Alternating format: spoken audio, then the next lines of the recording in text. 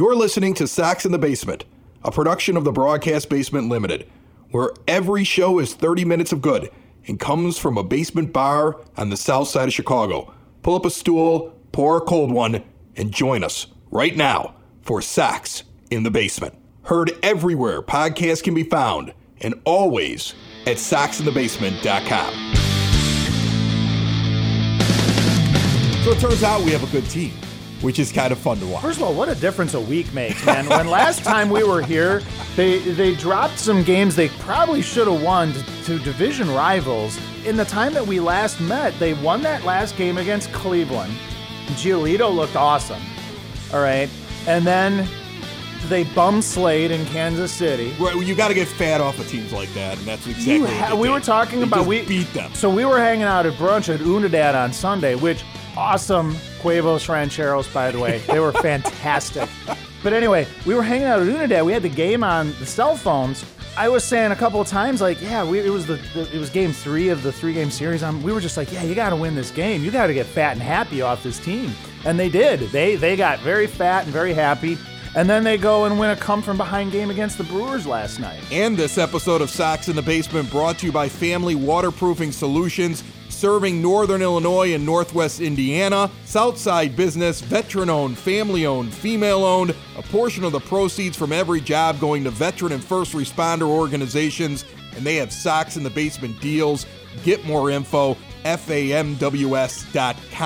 Let's talk about the Brewers game on Monday night, because the Monday night Brewers game gave me more hope than anything I've seen since the season began. Tell me why. Okay, well, first of all, I could have a lot of hope over the fact that Tim Anderson unfortunately goes down, but it gives the team the opportunity to put Luis Robert in the leadoff spot, and he should never leave the leadoff spot again. No. Oh my God. Robert number 1 and Moncada number 2? He's so deadly. Are you kidding me? Teams don't know what to do with them when they come around, and then Abreu's sitting in the 3 spot, and then you got to run through the middle of the order. It's crazy. Because you can't take Abreu lightly. Abreu's starting to come around, and then you get into the 6 and 7 spot where you got to deal with Eloy Jimenez, and the debate now is, when Anderson comes back, do you put him in the 1 spot again? I say no. No, drop him down. Put him 7, dude. All that. Drop him behind Eloy. All that work that he did, all that great work that he did last year, he did that in the 6 and 7 spot. Put him there. He hit so much better when he was a little bit lower in the lineup. I'd have no problem with bumping him all the way down. No. And just being deadly from 1 through 7. I would just absolutely, here's the thing though, but besides the fact the pitching staff the second time around looked a lot better than the first time around through the rotation, besides all of that, on Monday night, the White Sox played a game that felt like a playoff game. Craig Counsell is a good manager. Milwaukee Brewers might be beat up a little bit. Lorenzo Cain opted out. Ryan Braun's on the DL. Christian Yelich not up to the best start. But you had a lot of strategy going on and a manager in Counsell that was trying to outmanage Ricky Renteria. And We've never seen Ricky Renteria have to manage a ball game in that manner before. And I was so encouraged to watch him do some things that you wouldn't expect a Ricky Renteria to do. Would you have expected last year Ricky Renteria saying, I'm going to intentionally walk the bases loaded so that I can bring Christian Yelich to the plate for a lefty-lefty matchup with Jace Fry? And then it works out where he strikes him out looking. And the reason he does it that way is the second guy that is up in Jace Fry's 3 minimum that he has to face is the intentional walk. And he has to face 3 batters. So that's an awful lot of planning to sit there and say, okay, I want Fry to pitch to this guy. Then I want him to pitch to Yelich. But I really don't care what he does with guy number 2. And if I have to leave him in there, just intentionally walk that guy because I just want him to face these 2 guys here. And that is some strategery right there that I don't expect out of a Ricky Renteria. Oh yeah. And now, and here's the thing: I've been tough on the guy. I've been brutal on the guy, but he pulled all the right levers. He pushed all the right buttons. Levers in that game. Yes. Are you British now? That's how excited I am. Okay, I'm dropping into different dialects. Just saying, you're making up words. You're talking and you're speaking in tongues. I'm speaking in tongues. This team has me speaking in tongues because you watched Renteria do everything right, and then you watched the other manager make a mistake. Yeah. You watched Counsell leave a pitcher in against Jose Abreu, who the last time Abreu had seen him, he got 11 pitches off him in a long at bat. That was a great at bat, by the way. It ended in Abreu striking out, but that was such a great at bat. But that at bat resulted in a 2-run game-tying home run later because Abreu had seen everything that could have been thrown to him by that pitcher, and you could see him in the dugout after he hit the 2-run home run, basically telling the entire dugout, I knew that was coming and he wasn't going to throw that by me again. And he destroyed that baseball, dead center, and that didn't just clear the wall. That hit the scaffolding that would be like where a second deck would have been. It was great, but the thing I liked most about the game was you get a problem, your pitcher gets a stiff neck. We'll talk about that here in a little bit with Carlos Rodon. You get all of these problems, and Renteria pressed all the right buttons. And I have said it all along. This is now the testing ground for Ricky Renteria.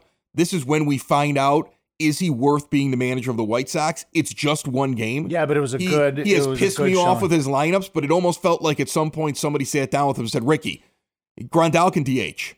You could put him in the DH spot. That seems to have been fixed. Ricky, you need to do this with your lineup. Like the lineup woes seem to have been fixed. And I don't think one way or another. Either Renteria wanted it that way and overruled Hahn, or Hahn talked to Ricky and said, what the hell are you doing? But everybody's on the right page now with it. And it's obvious that Mazara and Engel are going to be used the exact same way we used them in our sim season, whether you agree with it or not. Mazara against righties, Engel against lefties. And that's what it's going to be going forward. They're going to be a platoon. They created a ball player out of these two guys. You know what else that I'm really enjoying about this team right now, Chris? Depth. The depth that you have. You've got Anderson out of the lineup. You've had him out of the lineup for the past few games now, and they're still putting up 6, 7, 8, 9, 10 runs a game. Larry Garcia. No. Look, for how much I didn't want him at second base because I think he's a defensive liability there, he's good as a fill-in role. If somebody was sitting there telling me, well, Larry's going to be starting second base the entire season, I'd have a problem with it. If he's going to be the Swiss Army knife, as we've called him now for over a year, that's what his role should be, and he's going to move about and be able to play infield, outfield, wherever you need him, and bring his bat and his switch hittingness. I mean, like, that's what I want. That's a new word, switch hittingness. Switch hittingness? No, but it's just... His switch hittery. It's... Jesus.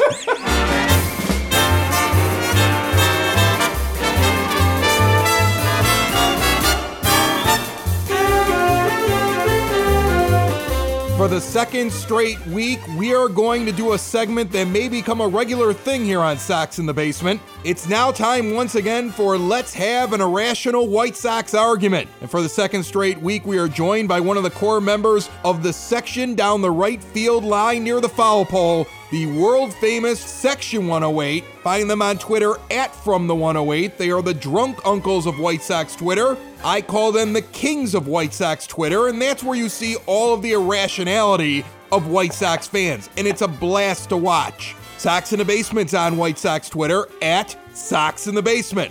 And joining me for a second straight week, My Sox Summer. How are you, my friend? Good. What's up, Chris? All right, so last week we get a bunch of people that are totally into this segment. I was surprised by it. It turns out there are a lot of irrational White Sox fans. I have an irrational statement to make to you, and we'll see whether or not you can argue with that irrational statement, and then maybe I'll be able to come up with a few more off the top of my head. So here we go. This week's irrational statement to you, my friend, is this. Nicky Delmonico has naked pictures of someone if Luis Alexander Basabe can be DFA'd, and so can Yerman Mercedes, but he is still on this team. Am I irrational? I don't think you're irrational. I think that the problem is you have to look at the team that just finally DFA'd Carson Fulmer after he had been around for what seems like 17 years trying to get some control over the ball. So I don't know if we know the entire story on Basabe yet. There might be something there that we don't know, but the Sox love to give chances, and Delmonico is proof of that. I have another irrational one though that I just came up with, and I want to know what you think about this. So Ozzie Guillen's on-air partner just got let go by NBC Sports, which is a shame because she was so talented. But that's what happens. They just seem to just run them out every year or two, and they bring in another pretty face, and she was far more than a pretty face. But this is my irrational statement. The pregame show will now just be a half hour of Ozzie Guillen drooling over ball players that he wants to manage and finding a way to point out all of Ricky Renteria's mistakes. Am I irrational? Man, first, Layla, we love Layla. Layla did 3 things like you are. You're a veteran of the same show. And yeah, I can't argue that either. I don't know. Like last night, Ozzie stated that he was going to, or Carlos Rodon's hurt.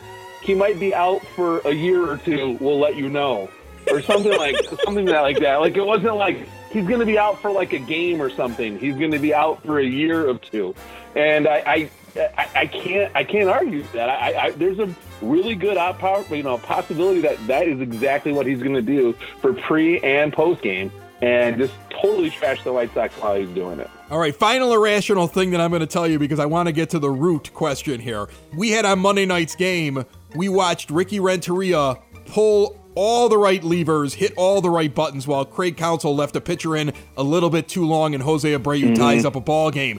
Is Ricky Renteria now the future manager of the year? Okay, it's all going to come down to the last series. If we win the last series, yes, he's manager of the year. If we lose the last series, he is not manager of the year because it clearly is his managing decisions are clearly based only on if they win or they lose.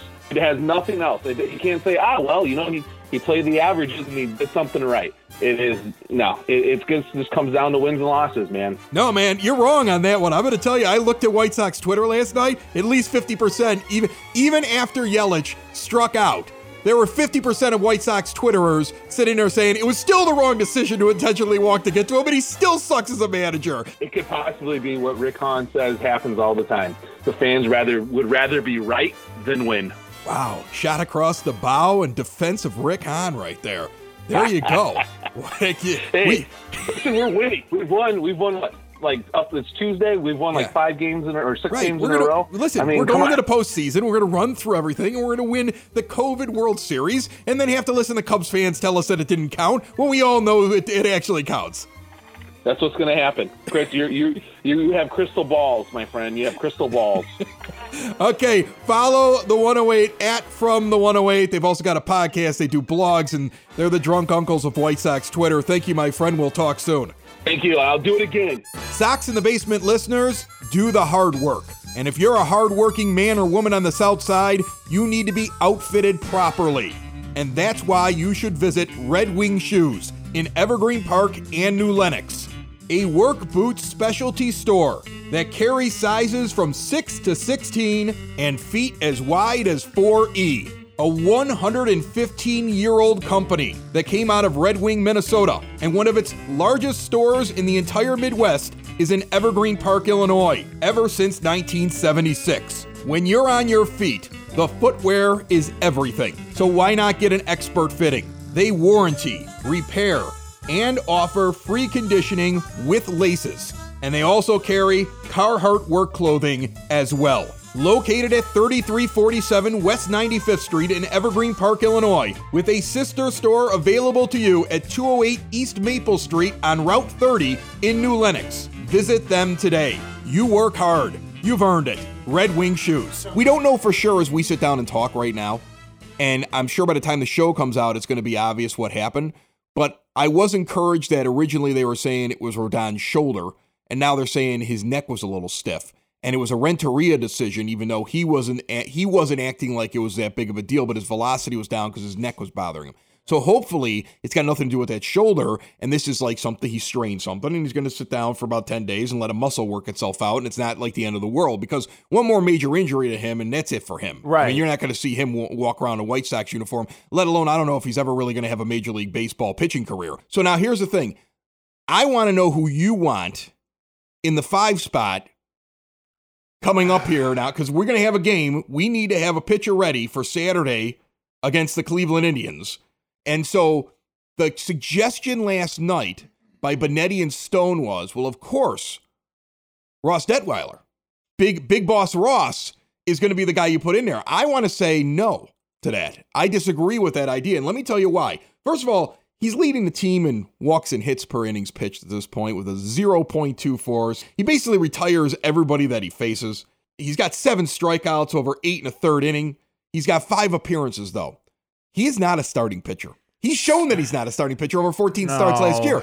He's doing great, though, in short little spurts where you could put him in to mow down guys for an inning or two. He looks great that way. What are you going to do? You're going to have him pitch through the first time through the order? Because they were like, well, he won't have to pitch the third time somebody sees him. He won't go a third time through the order. I have a worry about him going a second time through the order. So what you do here is, well, like you said, if you're going to start Big Boss Ross, you got to put him on a short leash. That's got to be a really short start. You better be prepared to have a fresh bullpen that day, because he is not going to give you 6 innings. You're lucky to get 4 or 5 out of him. So if you're going to start Big Boss Ross on Saturday, bullpen, be ready. Right. All right, because you're going to be worked. All right. And we were talking about this at brunch on Sunday, over the fantastic Huevos Rancheros. They don't even advertise on this show. I think Unidad. It's brilliant that you keep jumping all over Unidad.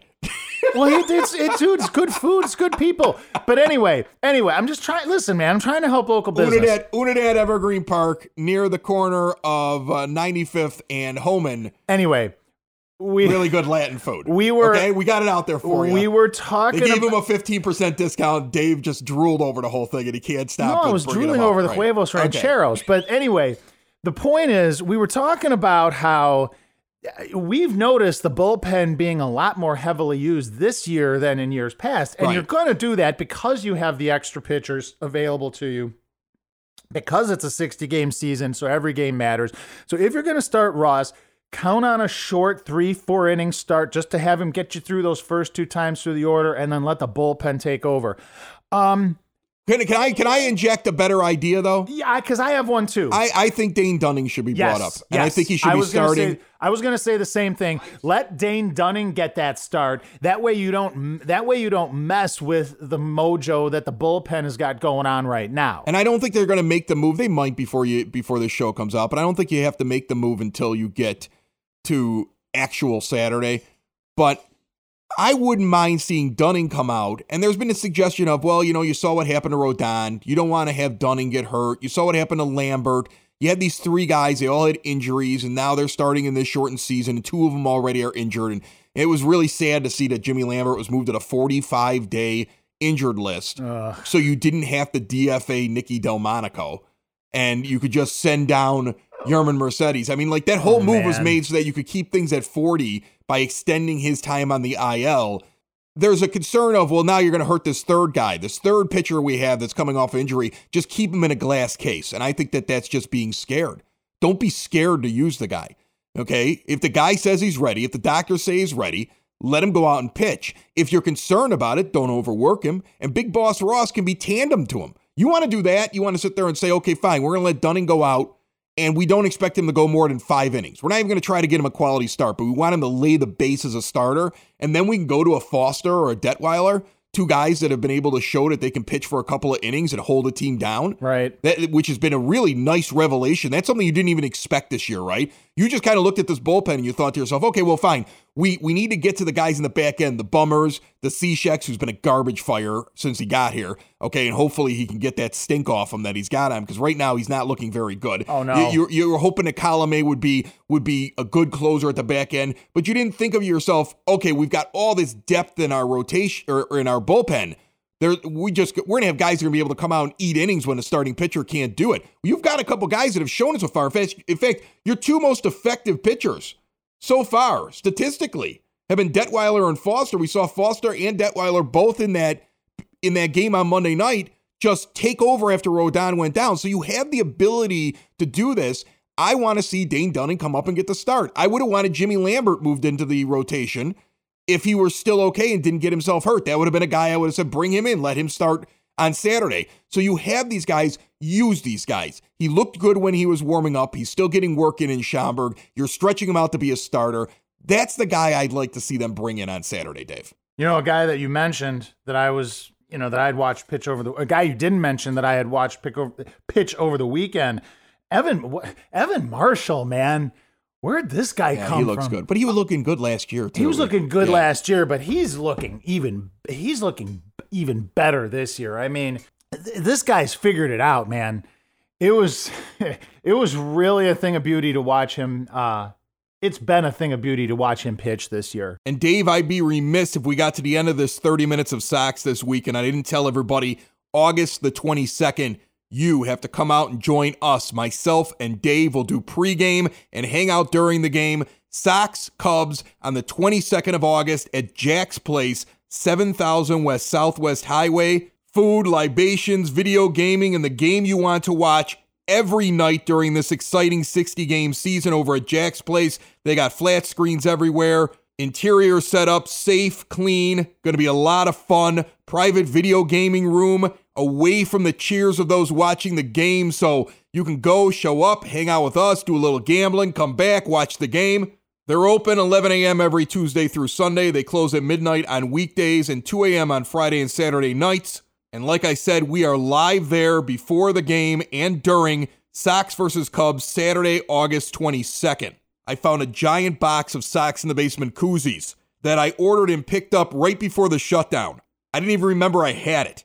Those are coming there. I got a big giant box of the Sox in the Basement bottle opener keychains. They're coming. And I've got an order in, hoping to have them there, the ever popular Sox in the Basement trucker hat. The 22nd, make your plans now. Jack's Place, Chicago Ridge, 7000 Southwest Highway. Jack's Place is your place this season. What surprises you the most? What is more impressive to you between, I'm going to give you two lines. Okay. Two players and two lines. You tell me which one just makes your heart flutter just a little bit. They both make your heart flutter, but which one makes your heart flutter more? Are you going to give me the names of the players? Yeah, I'm going to give you the lines. I'm going to give you the names of the player. Okay. Luis Robert, over 10 games and 40 at-bats, hitting .350 with a .409 OBP, a .575 slugging percentage, and a .984 OPS right out of the gate as a rookie. Or Yoan Moncada, over 9 games and 37 at-bats, hitting .351 with a .442 OBP, a .595 slugging percentage, and a .1036 OPS. Which one, is it Moncada that you're like, he's going to be an MVP candidate, if not this year, but very soon? It wasn't fake last year. He's really good. Or is it Robert when you sit there and think to yourself, if this is real, we have Mike Trout and we have him for a decade. I was trying to explain it to my son, Dominic, yesterday, or we're sitting on the couch watching the game and we're talking about Robert.